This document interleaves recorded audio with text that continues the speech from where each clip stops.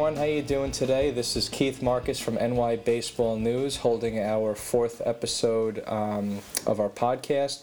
We're here with Dan Castellano on the phone. How you doing, Dan? Very good, Keith. How are you? I'm doing well, thank you. So the big buzz that's going on today is what took place yesterday after the game. You'd think that it would be sort of an exciting thing that the Mets won 2 games in a row, especially after losing 3 straight to the horrendous, which actually now 6 straight wins Atlanta Braves. They're actually the hottest team in baseball, as odd as that sounds.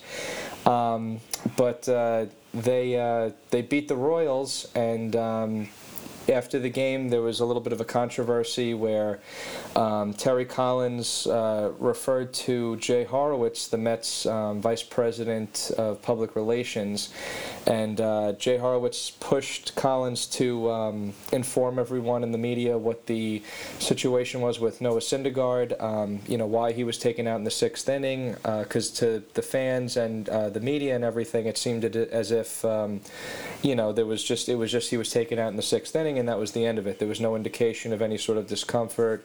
He pitched, sort of at par, not that great, but not horrible. And like I said before, he got the win. But basically, Collins had said about Jay Horowitz, he said, the puppy dog wants you guys to know that Noah Syndergaard is seeing a doctor, and his elbow flared up on him. That's why I took him out of the game, and then quickly got up and didn't field any further questions, and sort of put threw Jay under the bus. And I know that you know Jay, Dan, and what do you think of the situation? Well, I wouldn't mind being called a puppy dog, but I'm not working, so it's a little different situation. Yes. I've known Jay probably for 30 years. Jay was trying to do his job, I'm sure, trying to take care of Terry Collins, as well as helping the media get the information on Syndergaard. I'm sure Terry would. I don't know Terry, not having been there, and it's hard to judge the demeanor that he had. I don't think he meant it as a nasty remark, but it's still, he does owe Jay an apology, and I'm sure he will privately in his room, and I don't think Jay will take offense at it one way or another. All Jay does is try to help the manager in all the cases he's ever been at.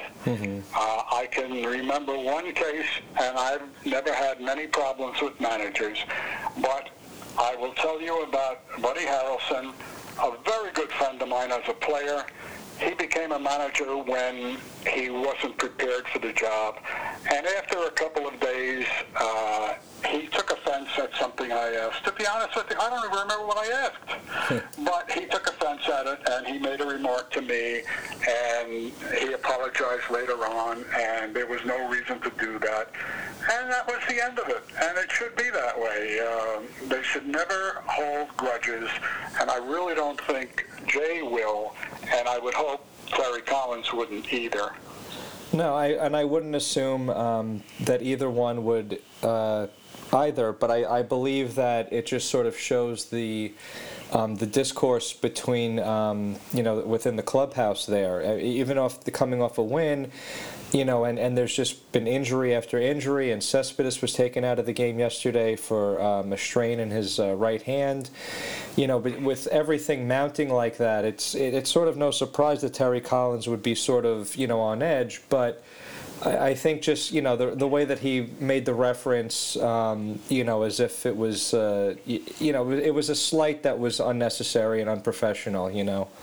Agreed. It was unnecessary, and I would think that they'll settle it in his office without any problems. I would hope. Beyond that, who knows? They should have been very happy after winning 2 from Kansas City, especially after looking so terrible in 3 games against Atlanta. And now they'll be in Atlanta again.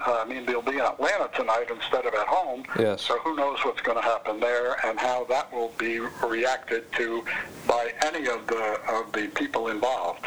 Well, I think it's sort of good at this point that they get on the road and sort of hopefully can regroup. Again, even though they won 2 games, it's as if they lost that series as well to Kansas City. But Syndergaard is supposed to make his next start. I know that, at least from what they say as of right now. But the thing with him, I mean, he's been their biggest. Their biggest positive this season, and he's also the only one that hasn't had Tommy John surgery, out of all of these pitchers. So anytime that there's any sort of indication of that, everyone gets very leery.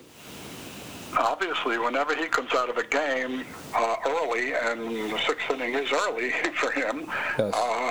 People are going to want to know why, and that's what it was all about. And Jay was just trying to help all sides, and that's what happens when you try to help too much, I think. Well, and it's obviously it's very hard to be an intermediary between the media and, of course, the clubhouse and the team. So. Sometimes impossible. Yeah. Well, I thank you very much for joining us today, Dan, to discuss that, and I hope that you'll meet us or join us again sometime soon. I know the listeners always enjoy when you come on, and I hope that we'll see you again soon. Anytime. Thank you. Thanks very much, Dan. Okay. And to all of the listeners out there, thanks very much for joining us. We've ended another one of our podcasts, and you could read the story on Terry Collins and Jay Horowitz and the little spat that they had at www.nybaseballnews.com. And if you have any questions, comments, or concerns, please feel free to email us, and we look forward to hearing from you next time. Thanks very much, and take care.